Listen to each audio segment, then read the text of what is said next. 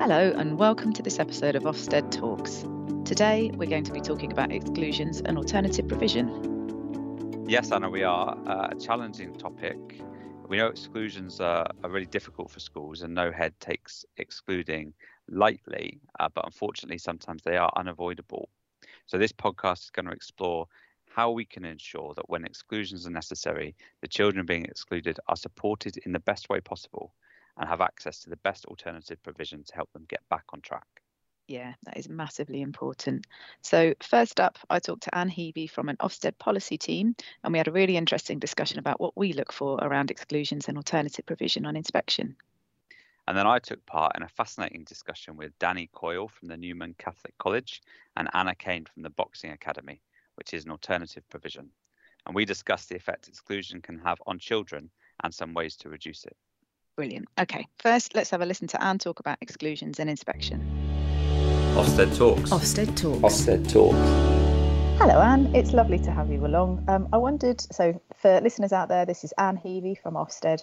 Anne, can you just talk a little bit about who you are and what your role is, please? I am Anne Heavey. I'm a member of the Schools and Early Education Policy Team. So I help the organisation think about how we're inspecting schools, the methods that we use and what we're hoping to achieve as we're doing that through our handbooks, our guidance and our inspector training. Cool. Okay, great. So that means that you are very well placed for my first question.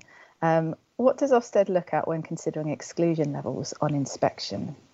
So there are a few bits of information that we will have about the school, which I'll go through, and I'll also talk about what we actually lay out in our handbook about what we look at. So to begin with, our inspectors will have access to information about suspensions and exclusions historically that have taken place in the school. And they will pull out quite interesting information. So they'll look at the number that have taken place and also the reasons that have been recorded for both suspensions and exclusions. And they won't be making any judgments at that point about whether or not that exclusion should have happened or kind of this is automatically terrible or brilliant, but it will help set the tone. And one thing that I would just like to draw attention to is we do see no specific reason or not specified often listed as why an exclusion happened. And it is likely that inspectors will want to find out a little bit more about what's underneath those suspensions and exclusions, because if we're not sure why they happened, how can we learn from them and reflect on maybe how we refine our processes and provision? We will also, right at the start of the inspection, the inspector will ask the school to provide records of their exclusions and a few other things like use of internal exclusion arrangements. So we'll be looking in the round at how behaviour and attitudes are managed as part of that behaviour and attitudes judgment. One thing I would really like to flag is that we're very clear in the handbook that we don't think exclusions in and of themselves are a bad thing. Head teachers do have the power to exclude if it is in the best interests of their school community. However, what we will be guided by when we're considering the school's use of exclusions and suspensions is whether that was a last resort and what is the culture and the actions within the school that help everybody to achieve really well and access a safe environment. We certainly won't look at a school and think there are no exclusions, that must be great automatically, or there are lots of exclusions, that must be bad. We want to know why, what's going on, have that rich discussion. So my next question is, slightly philosophical. You touched on it already, but is exclusion a necessary part of school life? That's a really good question. I think it's important that we remember that it's a legitimate action to take in some circumstances. So is it a necessary tool in the toolbox for a head teacher to run a safe and productive school? Yes. However, is it something that we think head teachers relish? No. I think we can recognise that it's a difficult process for everybody involved. There are, as we know, lots of consequences and implications, and it's difficult. So we know head teachers will be making difficult decisions to manage the balance between maintaining that school environment, maintaining a safe and productive situation for everyone, and also the best interests of that child. So it's a necessary tool, but it's one that should be used very, very carefully and with a lot of consideration. Thanks, Anne. That was really helpful. I'm going to move on to alternative provision now. So if you could just lay out for me, what is alternative provision? We often just go straight to AP, don't we? So what is alternative provision? Oh, thanks, Anna. Nice, easy question to start. I thought you'd appreciate that. I think I'll start by just highlighting that it's a really diverse sector. And I'll wimp out of immediately answering your question and say that AP really exists to support those children who, for whatever reason, ordinary mainstream education isn't working or isn't the right thing at that time. So the cohort of pupils that access AP is very diverse. And we've just been speaking about exclusions, and I think it's very important that we recognise that, yes, it is a primary destination for many children that are excluded, but AP settings also work with children who may be out of school for medical reasons, may have experienced bullying, and have other reasons to not be engaged with mainstream education. So it's an incredibly diverse sector, and to attempt the what is alternative provision question, it's the alternative that is necessary in the moment to support a young person or a child to make progress and to learn, hopefully to re-engage with mainstream education, but certainly to secure a meaningful next step or destination. So I hope that answers your question, but it's a good one to start with. And I think the difficulty in pinning it down is sometimes you come at this question sometimes with more questions actually, and so I think it's totally understandable. I'm going to ask another broad question for you, but one that it'll be helpful to get an understanding of. What kind of standards do we see in alternative provision? So for listeners that have already read our annual report, they will be... Thank you, the geeks of you out there that have. I'm delighted. Well, there's a really helpful table within the school section which compares the inspection outcomes of different types of school. So for those providers that are registered and that we inspect, we can see that a lot of them are good or outstanding. Actually, if we're being frank, it's a really strong part of the sector in terms of inspection outcomes. So we can see there are a lot of providers out there that are delivering really high quality provision. I'm now going to caveat some of that. We're going to talk about registered provision, I think, in a moment, and some of the concerns that we have about providers that aren't registered.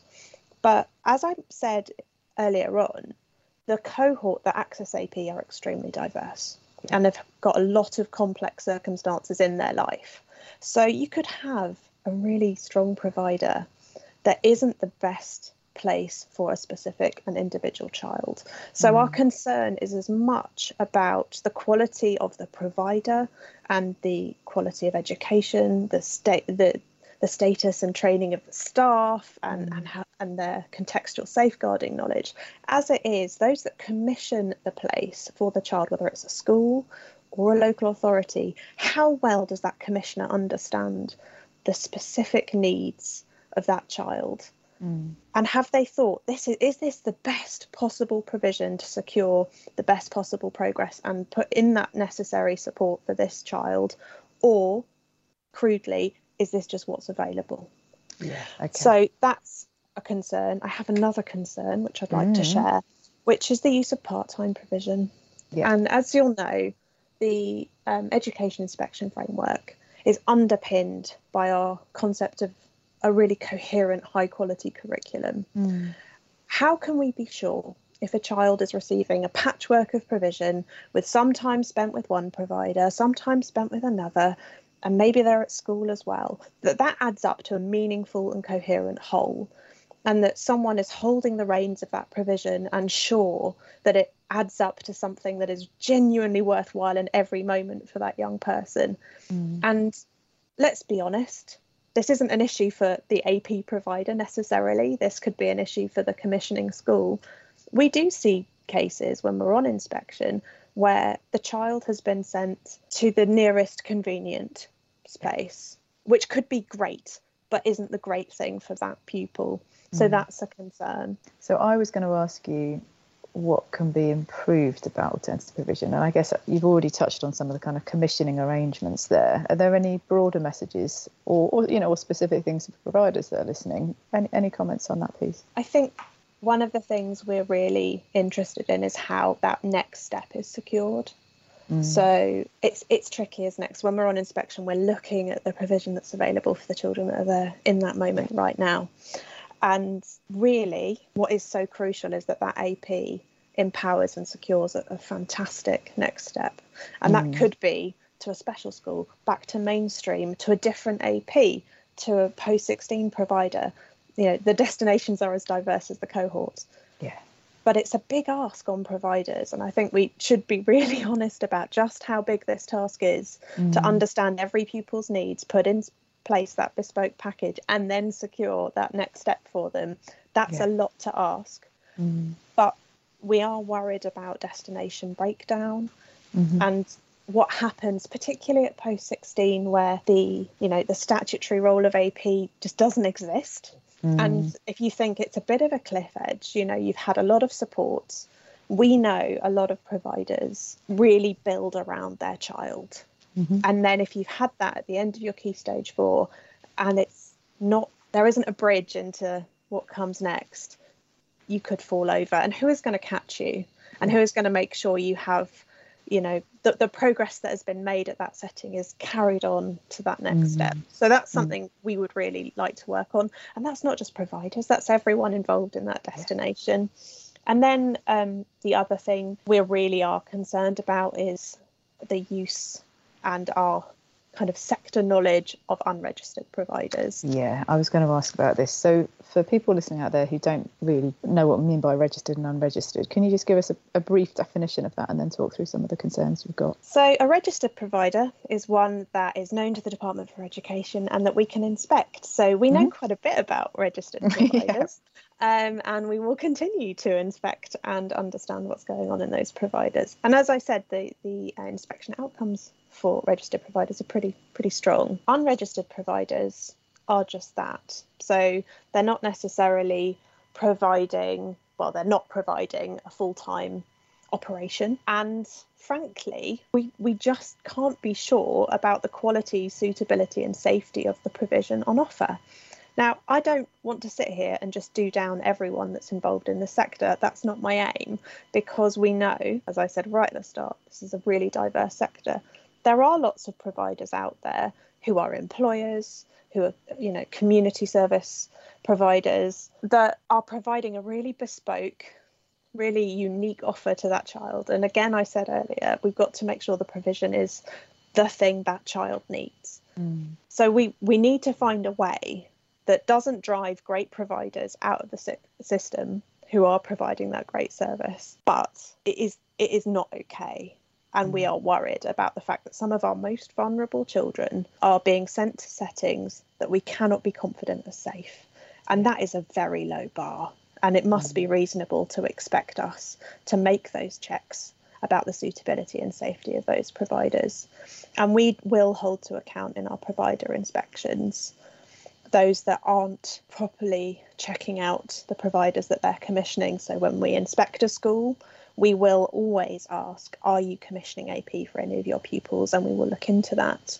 And we will be very concerned if we find out that suitability checks haven't been taken out. But yeah, repeating that question, is it okay that some of our most vulnerable children are being sent to settings that we know almost nothing about? Thank you. That's a really helpful question, I think, to pose and finish with. Thank you so much, Anne. I really appreciate your time. That was really interesting, Anna. I think the points Anne made around registering AP at the end were really important. It's a low bar, isn't it, ensuring that all children are in safe and supportive environments, but we're not even there yet. Yeah, you're right, it is. So your next guest specialised in a supportive environment, that's right, isn't it? That's right, yep, they do. So let's have a listen. Ofsted Talks. Ofsted Talks. Ofsted Talks. I'm very pleased to be joined today on the podcast by Anna Kane, who's principal of the Boxing Academy, and Danny Coyle, who's head at Newman Catholic College. I think both of them have some fantastic insights to give us on this whole issue of exclusions, alternative provision, and the issues around them. And I asked them to introduce themselves and say a few things about their work as a starting point. So, Anna, tell us a bit about yourself and about the Boxing Academy. Hi, Chris.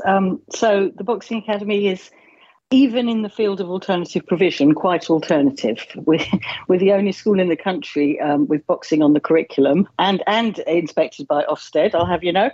And we boxing it's the values and ethos of the school. So we're providing an alternative education, rigorous and ambitious and aspirational, but using the ethos and feel of a boxing gym to create something different. So that's the alternative part, but actually it's quite a traditional school as well.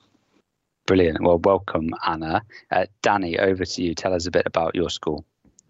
Okay, thanks very much, Chris. Yeah, I'm Danny Coyle, head teacher at Newman Catholic College here in Harlesden in northwest London. A boys' school, year 7 up to 11 with a mixed sixth form. I think what characterises this school most is its deep commitment to an inclusive ethos.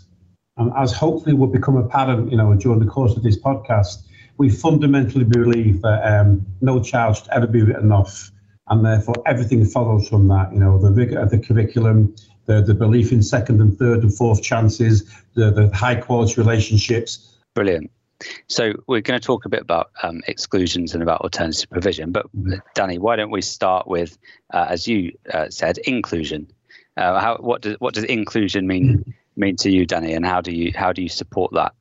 Well, I mean, we could spend the entire podcast talking about this, but in recent years, I've started looking at it from a wider societal perspective. Actually, in my younger years as headship and being involved in the pastoral system in schools, it was very much looking at the four walls of the school. I now come from it I want an inclusive society, and therefore, as a head teacher, we do have a power, we do have authority to try to put our vision into practice.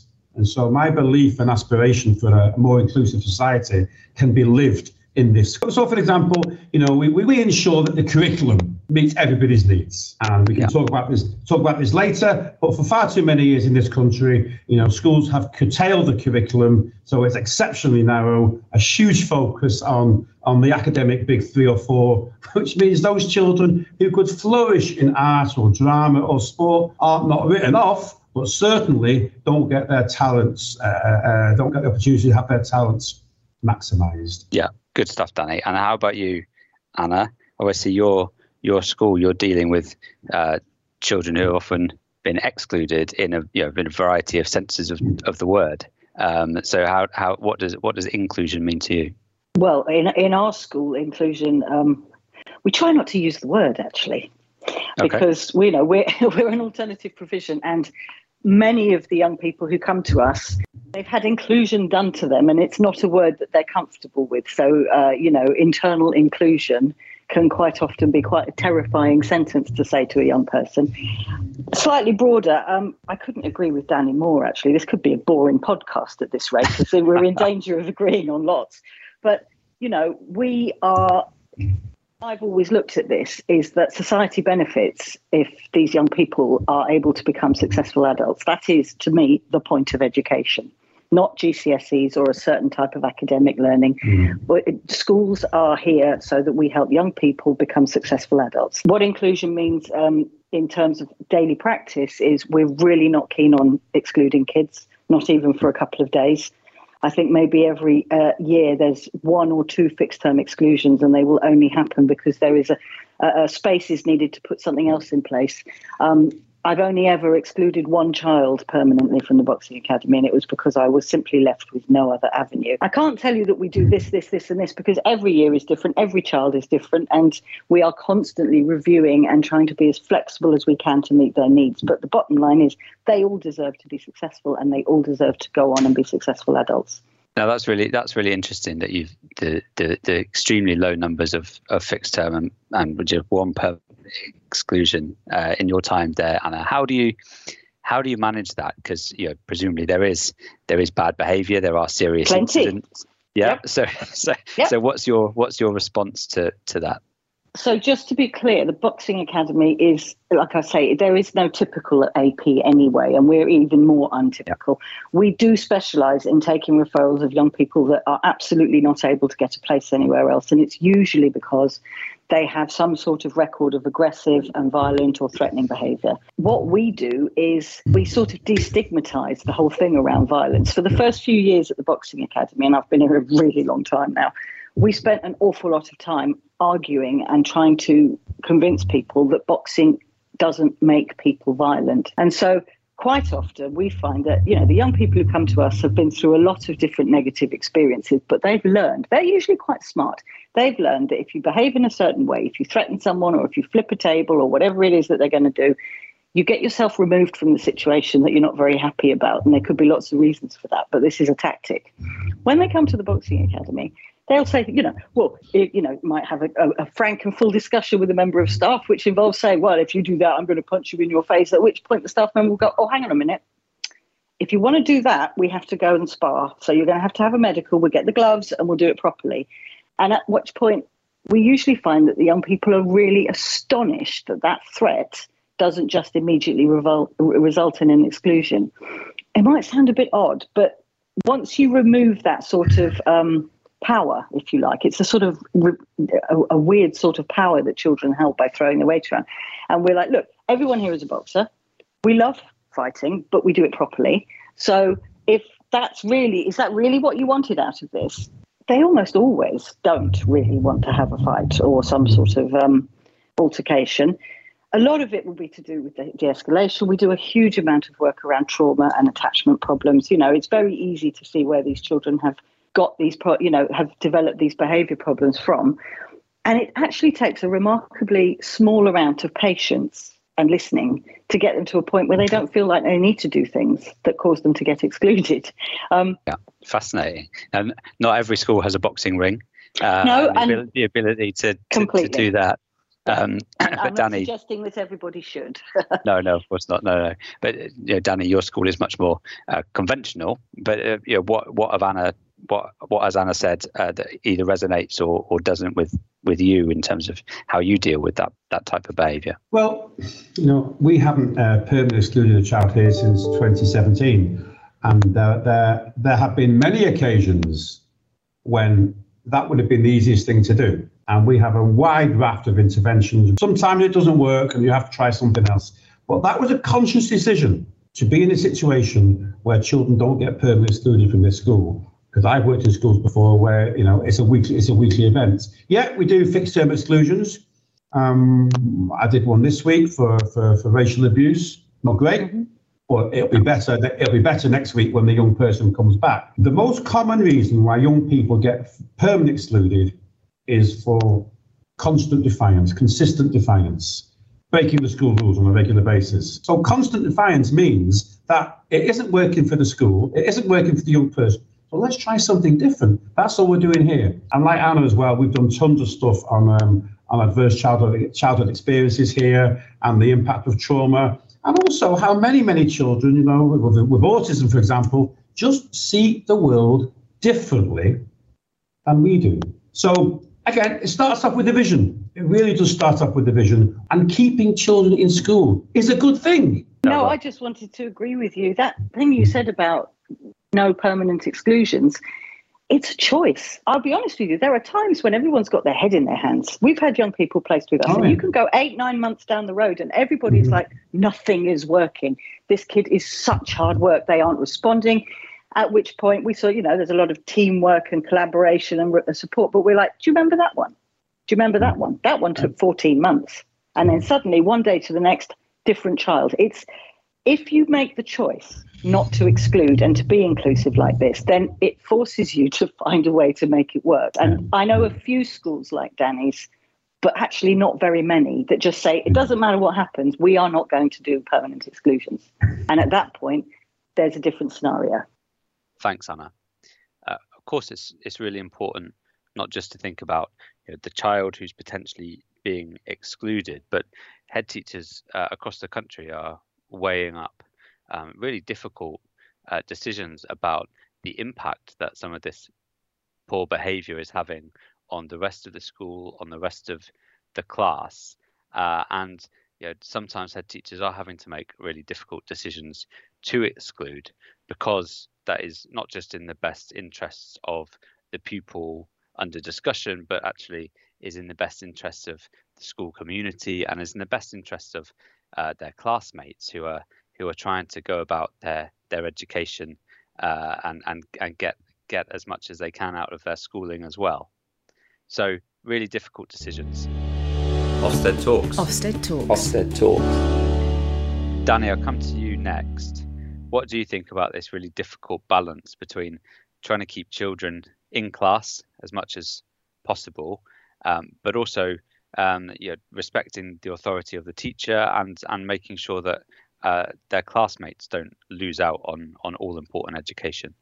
I think we need to see things slightly different. I'm not saying we abrogate responsibility. I believe in authority. I believe in the powerful knowledge that we talk about at the school. We have authority of teachers because we know stuff and the children don't. I believe in strong classroom control and teachers on corridors and all that sort of stuff.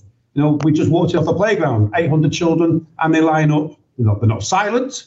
They line up and they go to class. So you have to run a good school, and authority of the adults is central. But at the same time, when children make, in fact, it's not the end of the world. Well, can I just go back, Chris? Because the curriculum, we can't forget the importance of that.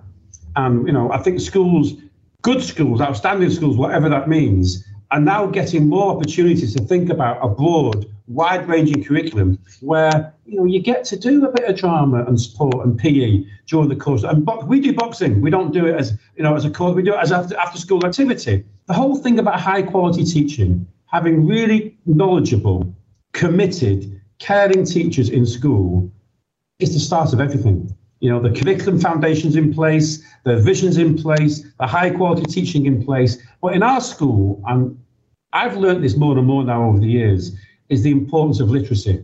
If you consider that 50% of prisoners in UK jails are functionally illiterate, so in other words, they've got a reading age below the age of 11. If we could rectify and improve that literacy level, arguably, we could improve the number of people getting kicked out of school and the number of men ending up in jail. We often say the limits of my language are the limits of my world, which is Wittgenstein, obviously. But the fundamentals of running a school, the fundamentals of running the Botsner Academy are based upon real high-quality teaching, a fabulous curriculum, and a huge focus on literacy. It's amazing how many young people come to us, and we get some details on what the schools think their levels are and their abilities, and actually they can't read properly. Yeah. And what they've done is develop a way to get out of being found out for that over the years. It's not always the case, but it's often part of it. Mm-hmm. I agree. We can't overstate the importance of being taught to read and being taught to read as early as possible. And we discussed that on the podcast we did about prison education. We discussed, as Danny says, the fact that so many prisoners are functionally illiterate, and what part did that play in actually them ending up where they are? And what does success for the children in your school look like then, Anna? What are you aiming at for them? So obviously we're offering a reduced but tailored curriculum with GCSEs, enough to get them into college or into whatever they need to do. And the reason it's a reduced number is simply because all of them have got enormous gaps in learning. So there's a huge amount to do. We strongly believe, and all of our success in terms of careers and outcomes has backed this up, it's better to get 5 decent grades at the best that you can than to be sort of getting 10 very, very low grades that won't get you anywhere. So that's just the academic side. The truth is that really what we're doing is we're offering them a chance to turn it all around, turn their experience in education into a positive one. I think that a large number of the young people who come to us genuinely do not understand the point of education. I think they probably think that education's an elaborate punishment. And so we spend a huge amount of our time bringing them to a point where they understand the point of education, they understand how to be successful in it, and they have aspiration and ambition for the future. Yeah.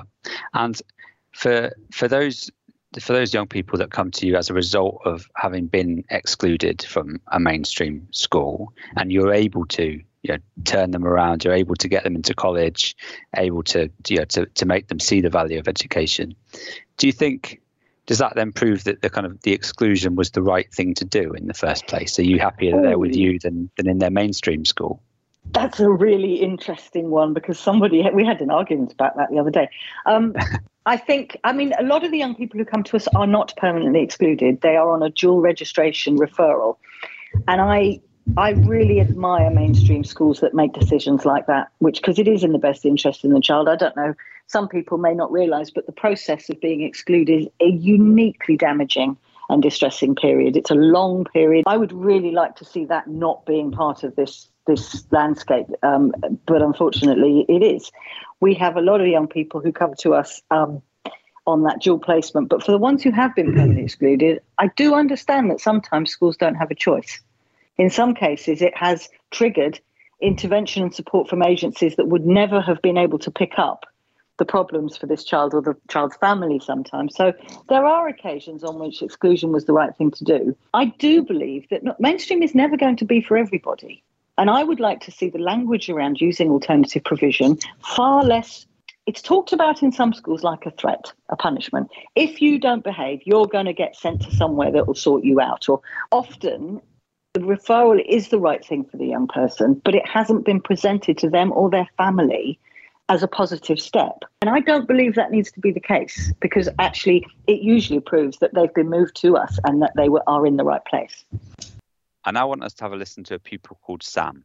She's at university, but she was previously excluded from school in her GCSE year, and she finished her time at school at an alternative provider before going to college. So let's have a listen to her experiences. Can you tell me a little bit about what happened to you? In secondary school, so I was pretty good for a few years, and then all of a sudden, sort of around, I say like year 9, year 10, my behaviour kind of like declined a bit due to like my own mental health and like issues I had at home. And I did reach out like many times throughout the whole time I was in secondary to my school, and it was always kind of said that help would be put in place, and it kind of never was. So then every time I got like excluded for something minor, it sort of all kind of built up. And then eventually there was like quite a couple of big incidents, like sort of at the beginning of year 11, but that basically kind of, rather than kind of helping me, they just sort of sent me to a pupil referral unit for the rest of my school time. But it's like, I feel like a lot of that could have been prevented if I had the intervention like earlier, because it wasn't like they weren't aware of things that I had going on. So yeah, it was that sort of thing. What was the process of being excluded like? Did you have a meeting with your head teacher, or were your parents involved? Yeah, so like after whatever incident happened, I was on like exclusion while they decided what to do, and then the decision was made to put me in a pupil referral unit. I didn't really get a lot of help because obviously I was taking a lot of GCSEs, and most of that wasn't taught in pupil referral units. So I didn't really get any sort of much at all help from my school on how to revise and stuff like that. And like I was kind of left hung out to dry a bit, I felt. When you were excluded, how did that make you feel? It was quite a rejecting sort of feeling, because it was I had been trying to get help for quite a while, so it was kind of like, yeah, it was definitely a feeling of rejection kind of thing, and it felt like you can't deal with me, if that makes sense. It's like it didn't want to deal with me, and it didn't feel very nice. Is there anything in the process that you would have liked to have happened differently? I guess just a little bit more support as well, and especially because I was just kind of thrown into like a pupil referral unit with, obviously kids that were like significantly worse than me, and I never had any sort of like violence or anything, you know what I mean? So to be lumped in with kind of kids who did have those sort of things was obviously, it kind of felt like just being pushed aside and like not able to be in mainstream. It definitely made me feel a bit lost. So I think some extra support would have been a lot better. So can you tell me a little bit about what your PRU was like? Were they helpful? How did they support you?